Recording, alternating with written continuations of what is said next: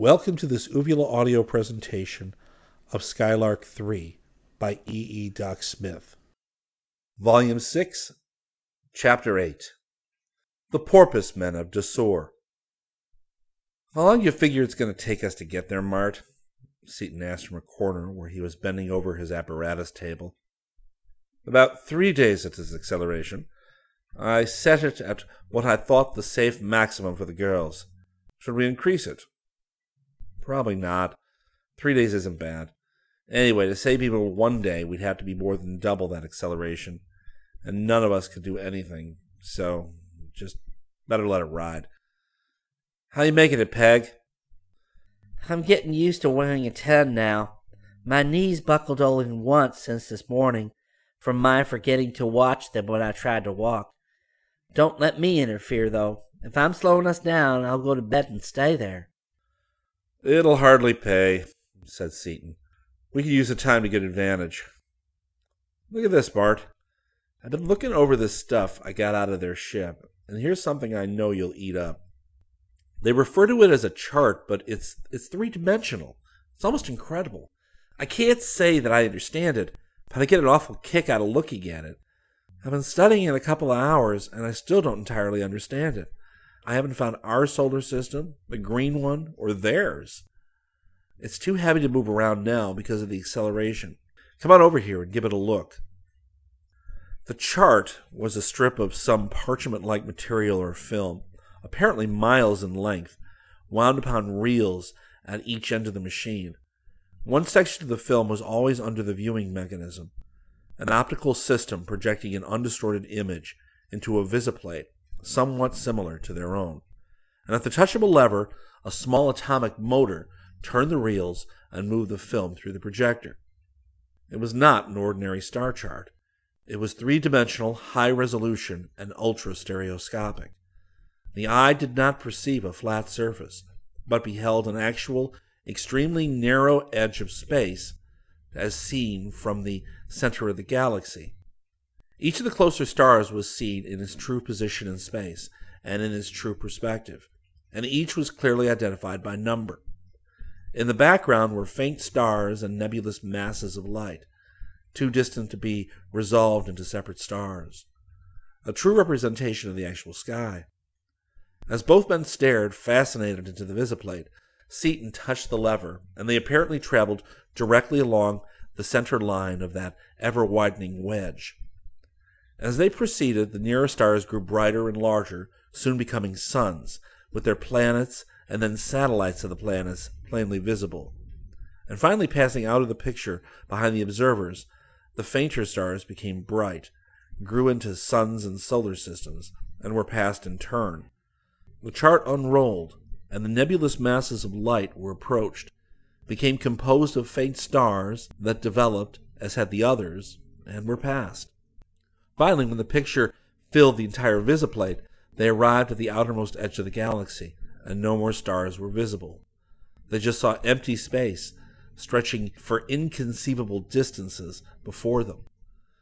But beyond that indescribable and incomprehensible vacuum, they saw faint lenticular bodies of light, which were also named, and which each man knew to be other galaxies, charted and named by the almost unlimited power of the Phenochrome astronomers, but not yet explored. As the magic scroll unrolled still further, they found themselves back at the center of the galaxy, staring outward in the wedge adjacent to the one they had just traversed. Seaton cut off the motor and wiped his forehead. Wouldn't that break you off at the ankles, Mart? Did you ever conceive the possibility of such a thing as that? It would, and I did not. There are literally miles and miles of film in each of those reels. I see that there's a magazine full of reels in the cabinet. There must be an index, or some master chart. Yeah, there's a book in this slot here, but we don't know any of the names or numbers. Wait a minute. How did he report our Earth on that torpedo? Planet number 3 of Sun 64 something Pillarone, wasn't it? I'll get the record. 6473 Pillarone it was. Pillarone. Let's see. Seaton studied the index volume. Reel 20, scene 51, I'd translate that as. They found the reel, and scene 51 did indeed show that section of space in which our solar system is. Seaton stopped the chart when star 6473 was at its closest range, and there was our sun, with its 9 planets and their many satellites accurately shown and correctly described. They know their stuff all right. You gotta hand it to them. I've been straightening out that brain record, cutting out the hazy stretches and getting his knowledge straightened out so we can use it. And there's a lot of this kind of stuff in the record you can get. Suppose you can figure out exactly where he comes from with this dope and with his brain record.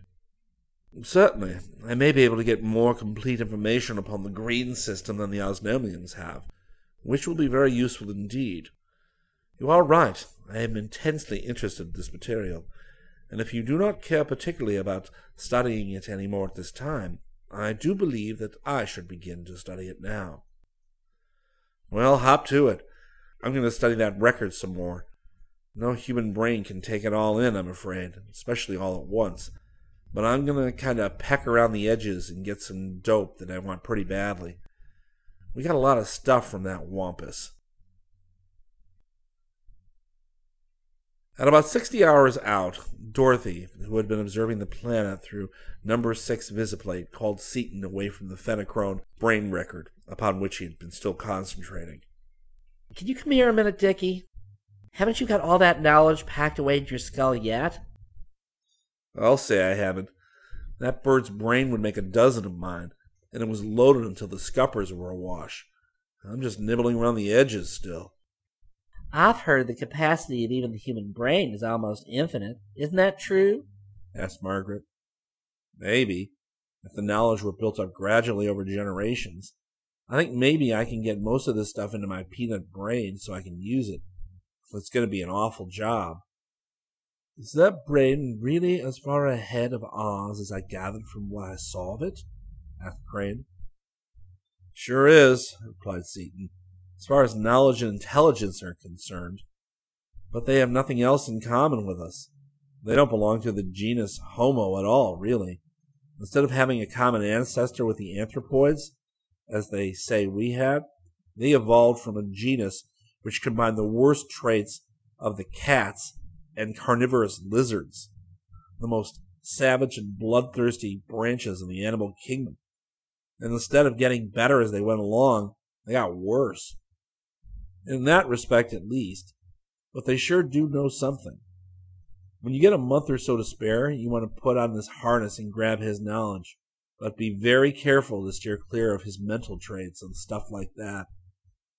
Then, when we get back to Earth, we'll simply tear it apart and rebuild it. You'll know what I mean when you get this stuff transplanted into your own skull. But to cut out the lecture, what's on your mind, Dottie Dimple? This planet Martin picked out is all wet. Literally. The visibility is fine. Very few clouds. But this whole half of it is solid ocean. If there are any islands even, they're mighty small. All four looked into the receiver. With the great magnification employed, the planet almost filled the visiplate. There were a few fleecy, wispy clouds, but the entire surface upon which they gazed was one sheet of the now familiar deep and glorious blue peculiar to the waters of that cuprous solar system, with no markings whatever. What do you make of it, Mart? It's water, all right.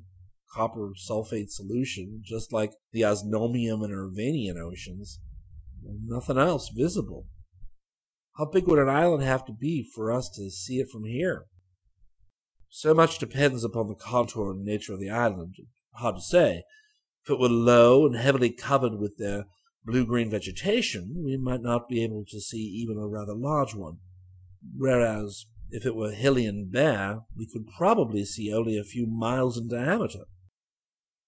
Well, one good thing, anyway, We're approaching it from the central sun, and almost in line with their own sun, so it's daylight all over. As it turns and we get closer, we'll be able to see it better. We should probably take turns watching, hadn't we? Asked Seaton. It was decided, and while the Skylark was still some distance away, several small islands became visible, and the period of rotation of the planet was determined to be in the neighborhood of about 50 hours. Margaret, then, at the controls, picked out the largest island visible and directed the bar toward it. As they dropped down close to their objective, they found that the air was of the same composition as that of Osnome, but had a pressure of 78 centimeters of mercury, and that the surface gravity of the planet was 95 hundredths that of Earth. Fine business, exulted Seaton. Just like home. I don't see much of any place to land without getting wet, though, do you? Those reflectors are probably solar generators, and they cover the whole island, except for that lagoon right under us. The island, about 10 miles long and half that in width, was entirely covered with great parabolic reflectors, arranged so closely that little could be seen between them. Each reflector apparently focused upon an object in the center, a helix which seemed to writhe luridly in the flaming focus, glowing with a nacreous opalescent green light.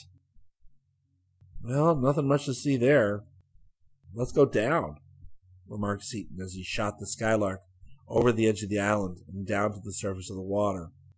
But here again nothing was to be seen of the land itself. The wall was one vertical plate of seamless metal, supporting huge metal guides, between which floated metal pontoons. From these gigantic floats, metal girders and trusses went through slots in the wall into the darkness of the interior. Close scrutiny revealed that the large floats were rising steadily, although very slowly, while smaller floats bobbed up and down upon each passing wave. Solar generators, tide motors, and wave motors, all at once, ejaculated Seaton. That's some power plant, folks. I'm going to take a closer look at that if I have to drill in with a ray. They circumnavigated the island without revealing any door or other openings.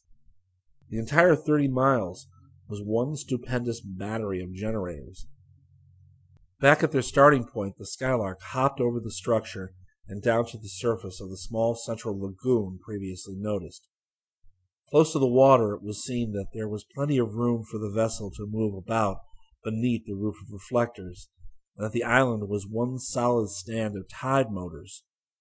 At one end of the lagoon was an open metal structure, the only building visible, and Seaton brought the space cruiser up to it and through the huge opening, for there was no door. The interior of the room was lit by long tubular lights running around in front of the walls, which were veritable switchboards. Row after row and tier upon tier stood the instruments, plainly electrical meters of enormous capacity, and equally plainly in full operation. But no wiring or bus bars could be seen. Before each row of instruments there was a narrow walk, with steps leading down to the water of the lagoon. Every part of the great room was plainly visible, and not a living being was even watching that vast instrument board. "What do you make of it, Dick?" asked Crane slowly. "No wiring. Type beam transmission. The Phenachromes do it with two matched frequencies of separable units. Millions and millions of kilowatts there, by any judge. Absolutely automatic, too, or else." Seaton's voice died away. "Or else what?" asked Dorothy. "Just a hunch. I wouldn't wonder if—" "Hold it, Dickie. Remember I had to put you to bed after that last hunch you had?" "Well, here it is anyway. Mart, what would be the logical line of evolution when the planet has become so old that all the land has been eroded to a level below that of the ocean? You picked us out an old one, all right. So old there's no land left. Would a highly civilized people revert to fish? That seems like a backward move to me, but what other answer is possible? Well, probably not true fishers, although they might easily develop some fish-like traits. I don't believe, however, that they would go back to gills or to cold blood. What are you two saying? Interrupted Margaret. You mean to say that you think fish live here instead of people, and that fish did all this? She waved her hand at the complicated machinery about them. No, not fish exactly. Crane paused in thought. Merely a people who have adjusted themselves to their environment through conscious or natural selection. We had a talk about this very thing in our first trip, shortly after I met you. Do you remember? I commented on the fact that there must be life throughout the universe, much of it that we could not understand, and you replied there would be no reason to suppose them awful, just incomprehensible. Well, that may be the case here. Well, I'm going to go find out, declared Seaton, as he appeared with a box full of coils, tubes, and other apparatus. How? Asked Dorothy curiously. I'm going to fix me up a detector and follow up one of those beams. Find its frequency and direction first, then pick it up outside and follow it to where it's going. It'll go through anything, of course, but I can trap off enough of it to follow it, even if it's tight enough to choke itself. That's one thing I got from that brain record. He worked deftly and rapidly, and soon was rewarded by a flaring crimson color in his detector. Noting the bearing on the great circles, he then moved the Skylark along that exact line, over the reflectors, and out beyond the island, where he allowed the vessel to settle directly downwards. Now, folks, if I've done this just right, we'll get a red flash directly. As he spoke, the detector again burst into crimson light, and he set the bar into the line and applied a little power, keeping the light at its reddest while the other three looked on in fascinated interest. This beam is on something that's moving, Mart. Can't take my eyes off it for a second or I'll lose it entirely. See where we're going, will you? We're about to strike water, replied Crane quietly. The water? Exclaimed Margaret. Fair enough, why not? Oh, that's right, I forgot. The Skylark is as good a submarine as she is an airship. Crane pointed number 6 visiplate directly into the line of flight and started into the dark water. How deep are we, Mart? Asked Seaton after a time. Only about 100 feet, and we do not seem to be getting any deeper. That's good. I was afraid this beam might be going to a station on the other side of the planet, through the ground. If that's the case, we'd had to have gone back and traced another. We can follow any distance underwater, but we can't go through rock. Do we need a light? Not unless we go deeper. For 2 hours, Seaton held the detector upon that tight beam of energy, traveling at 100 miles an hour, the highest speed he could use and still hold on to the beam.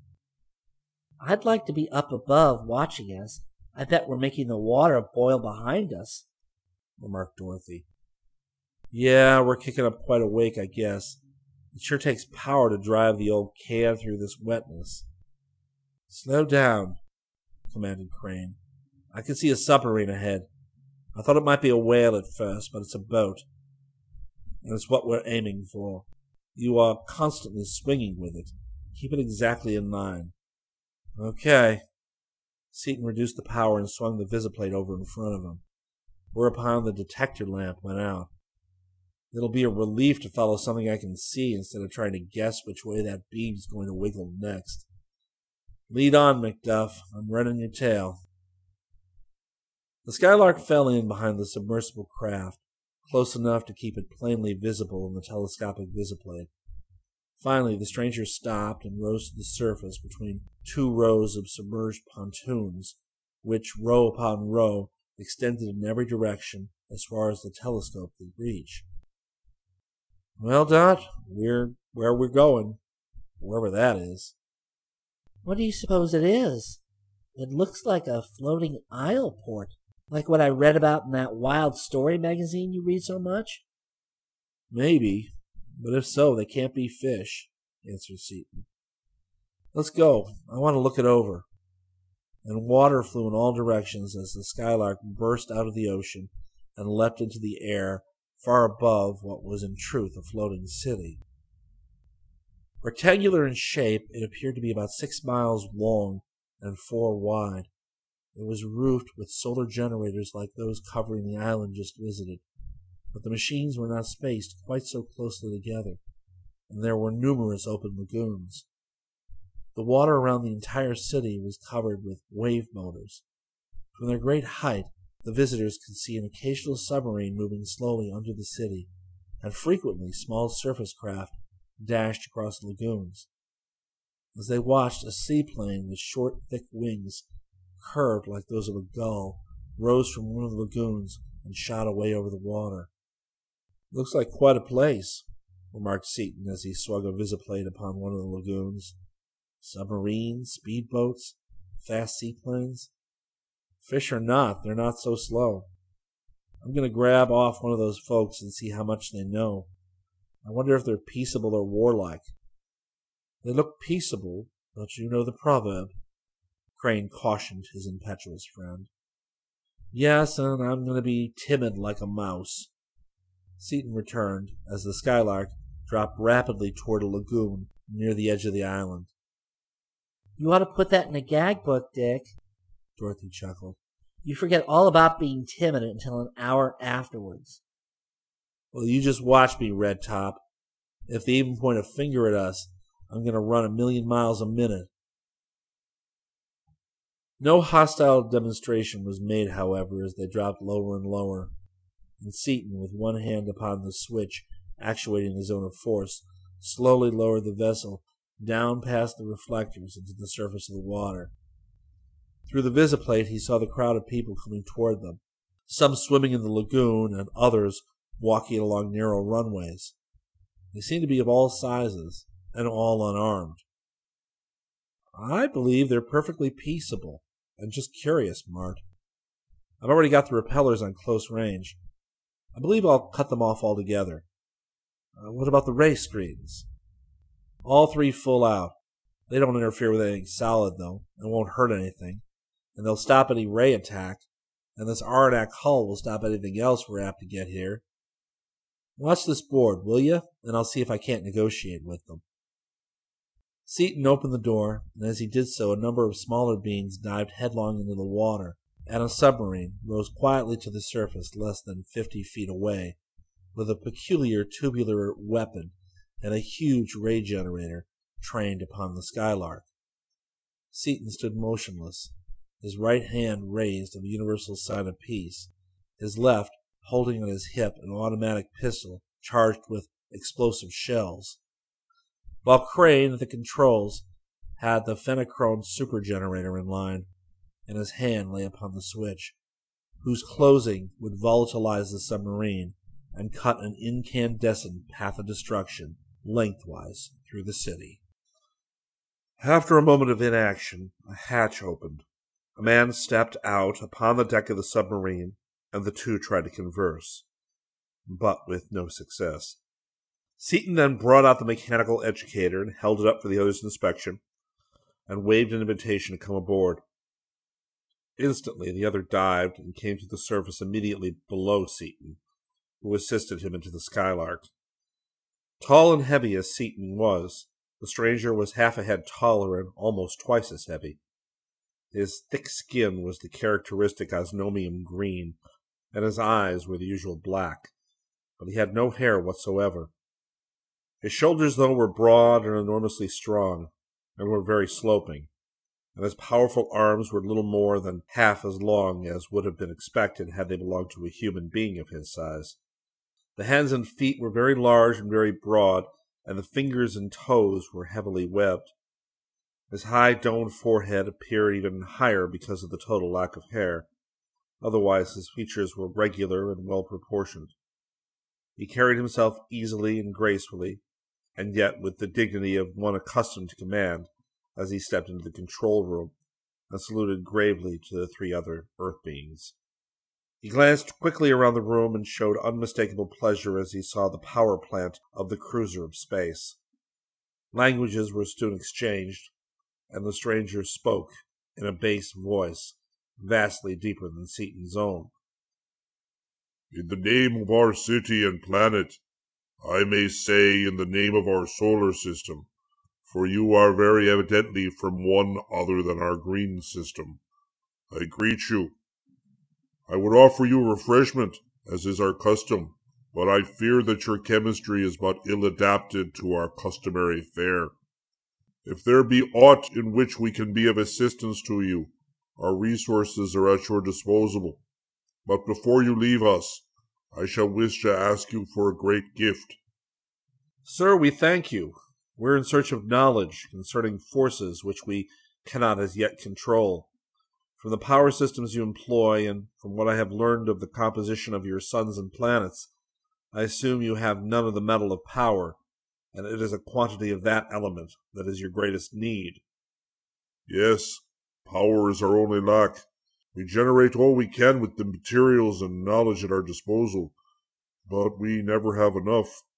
Our development is hindered. Our birth rate must be held down to a minimum. Many new cities, which we need, cannot be built, and many new projects cannot be started, all for the lack of power. 1 gram of that metal I see you plated upon that copper cylinder, of whose very existence no scientist upon Dasor has even an inkling. We would do almost anything. In fact, if all else failed, I would be tempted to attack you. Did I not know that our utmost power could not even penetrate your outer screen, and that you could volatilize the entire planet if you desired? Great cats! In his surprise, Seaton lapsed from the formal language he had been employing. Have you figured us all out already from a standing start? We know electricity, chemistry, physics, and mathematics fairly well. You see, our race is many millions of years older than yours. Well, you're the man I've been looking for, then, I guess. We have enough of this metal with us so that we can spare you some as well as not. But before you get it, I'll introduce you. Folks, this is Sagner Carfon, chief of the council of the planet Dasor. They saw us all the time, and when we headed for this, the 6th city, he came over from the capital, or the 1st city, in the flagship of his police fleet to welcome us or fight us as we pleased. Carfon, this is Martin Crane. Or you know what? Better than introductions. Put on the headsets, everybody. Get acquainted right. Acquaintance made and the apparatus put away, Seaton went to one of the storerooms and brought out a lump of X, weighing about 100 pounds. There's enough to build power plants from now on for you. It would save time if you were to dismiss your submarine. With you to pilot us, we can take you back to the 1st city a lot faster than your vessel can travel. Carfon took a miniature transmitter from a pouch under his arm and spoke briefly, then gave Seaton the course. In a few minutes, the 1st city was reached, and the Skylark descended rapidly to the surface of a lagoon at one end of the city. Short as had been the time consumed by their journey from the 6th city, they found a curious and exciting crowd awaiting them. The central portion of the lagoon was almost covered by the small surface craft, while the sides, separated from the sidewalks of the curbs, were full of swimmers. The peculiar Dasorian equivalents of whistles, bells, and gongs were making a deafening uproar, and the crowd was yelling and cheering in much the same fashion as do earthly crowds upon similar occasions. Seaton stopped the Skylark and took his wife by the shoulder, swinging her around in front of the visiplate. Look at that, Dot. Talk about rapid transit. They could give the New York subway a flying start and beat them hands down. Dorothy looked into the visiplate and gasped. 6 metal pipes, one above the other, ran above and parallel to each sidewalk lane of water. The pipes were full of ocean water racing along at fully 50 miles an hour, and discharging each stream a small waterfall into the lagoon. Each pipe was lit in the interior, and each was full of people, heads almost touching feet, unconcernedly being borne along, completely immersed in that mad current. As the passenger saw daylight and felt the stream begin to drop, he righted himself, apparently selecting an objective point, and rode the current down into the ocean. A few quick strokes, and he was either at the surface or upon one of the flights of stairs leading up to the platform. Good heavens, Dick! They'll kill themselves or drown. Not these birds. Notice their skin? They've got hide like a walrus, and a terrific layer of subcutaneous fat. Even their heads are protected that way. You could hardly hit one of them enough with a baseball bat to hurt them. As for drowning, they can outswim a fish. They can stay underwater almost an hour without coming up. Even one of those youngsters can swim the full length of the city without taking a breath. How do you get that velocity of flow, Carfon? By means of pumps. These channels run all over the city, and the amount of water running in each tube and the number of tubes in use are regulated automatically by the amount of traffic. When any section of tube is empty of people, no water flows through it. It was necessary in order to save power. At each intersection there are 4 standpipes and automatic swim counters that regulate the volume of water and the number of tubes in use. This is usually a quiet pool, as it's in our residential section, and this channel, our channels correspond to your streets, has only 6 tubes each way. If you will look on the other side of the channel, you will see the intake end of the tubes going downtown. Seaton swung the visiplate around, and they saw 6 rapidly moving stairways, each crowded with people, leading from the ocean level up to the top of a tall metal tower. As the passengers reached the top of the flight, they were catapulted head first into the chamber leading to the tube below. "Well, that is some system for handling people," exclaimed Seaton. "What's the capacity of the system?" When running full pressure, 6 tubes will handle 5,000 people a minute. It is only very rarely on such occasions as this that they are ever loaded to capacity. Some of the channels in the middle of the city have as many as 20 tubes, so that it is always possible to go from one end of the city to the other in less than 10 minutes. Don't they ever jam? asked Dorothy curiously. I've been lost more than once in the New York subway, and been in some perfectly frightful jams, too. And they weren't moving 10,000 people a minute, either. No jams have ever occurred. The tubes are perfectly smooth and well lit, and all turns and intersections are rounded. The controlling machines allow only so many persons to enter any tube. If more should try to enter than can be carried comfortably, the surplus passengers are slid off down a chute to the swimways or sidewalks, and may either wait a while or swim to the next intersection. "That looks like quite a jam down there now." Seaton pointed to the receiving pool, which was now one solid mass except for the space kept clear by the 6 mighty streams of humanity-laden water. If the newcomers cannot find room to come to the surface, they'll swim over to some other pool. Carfon shrugged indifferently. My residence is the 5th cubicle on the right side of this channel. Our custom demands you accept the hospitality of my home, if only for a moment, and only for a beaker of distilled water. Any ordinary visitor could be received in my office, but you must enter my home. Seaton steered the Skylark carefully, surrounded as she was by a tightly packed crowd of swimmers, to the indicated dwelling, and anchored her so that one of the doors was close to a flight of steps leading from the corner of the building down into the water. Carfon stepped out and opened the door of his house and preceded his guests within. The room was large and square and built of a synthetic, non-corroding metal, as was the entire city. The walls were tastefully decorated with striking geometrical designs in many-colored metals, and upon the floor was a softly woven rug. 3 doors leading into other rooms could be seen, and strange pieces of furniture stood here and there. In the center of the floor space was a circular opening some 4 feet in diameter, and there, only a few inches below the level of the floor, was the surface of the ocean. Carfon introduced his guest to his wife, a feminine replica of himself, although she was not of such quite heroic proportions. I don't suppose that 7 is very far away, is he? Carfon asked of the woman. Probably he is outside, near the flying ball. If he has not been touching it ever since it came down, it's only because someone stronger than he pushed him aside. You know how boys are. Turning to Dorothy with a smile as she spoke. Boy nature is probably universal. Pardon my curiosity, but why 7? Asked Dorothy, as she returned the smile. He is the 2,347 Sacner Carfon in the direct male line of descent, she explained. But perhaps 6 has not explained these things to you. Our population must not be allowed to increase. Therefore, each couple can only have 2 children. It's customary for the boy to be born first and is given the name of his father. The girl is younger and is given her mother's name. That will be changed now.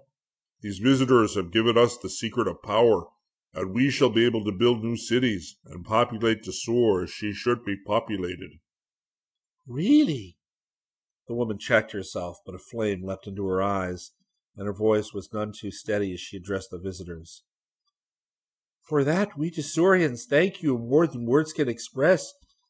Perhaps you strangers don't know what it means to want a dozen children with every fiber of your being, and to be allowed to only have 2.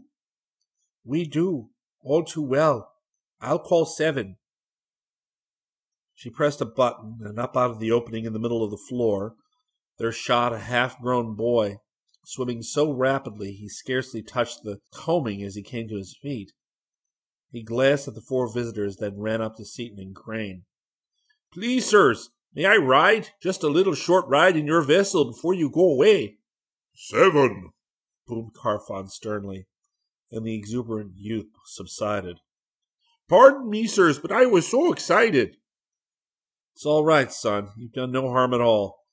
You bet you can have a ride in the Skylark if your parents will let you. He turned to Carfon. I'm not so far beyond that stage myself that I'm not in sympathy with him. Neither are you, unless I'm badly mistaken. I'm very glad you feel as you do. He would be delighted to accompany us down to the office, and it will be something to remember all the rest of his life. You have a little girl, too? Dorothy asked the woman. Yes. Would you like to see her? She's asleep now. And without waiting for an answer, the proud Desorian mother led the way into a bedroom without beds, for Desorians slept floating in thermostatically controlled tanks, buoyed up in water of the temperature they liked best, in a fashion that no earthly springs or mattresses could approach. In a small tank in a corner reposed a baby, apparently about a year old, over whom Dorothy and Margaret made the usual feminine ceremony of delight and approbation. Back in the living room, after an animated conversation in which much information was exchanged concerning the 2 planets and their races of people, Carfon drew 6 metal goblets of distilled water and passed them around. Standing in a circle, the 6 touched goblets and drank.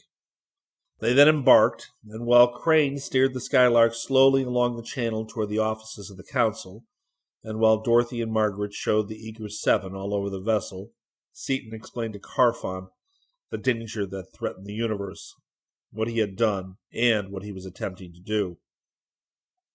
Dr. Seaton, I wish to apologize to you, the Desorian said when Seaton was done. Since you are evidently still land animals, I had supposed you of inferior intelligence. It's true your younger civilization is deficient in certain respects, but you've shown a depth of vision, a sheer power of imagination and grasp that no member of our older civilization can approach. I believe you are right in your conclusions, but we have no such rays nor forces upon this planet, and never have had. But the 6th planet of our own sun has.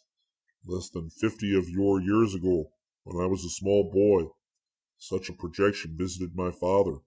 It offered to rescue us from our watery planet and show us how to build rocket ships and move us to 3, which is half land, inhabited by lower animals.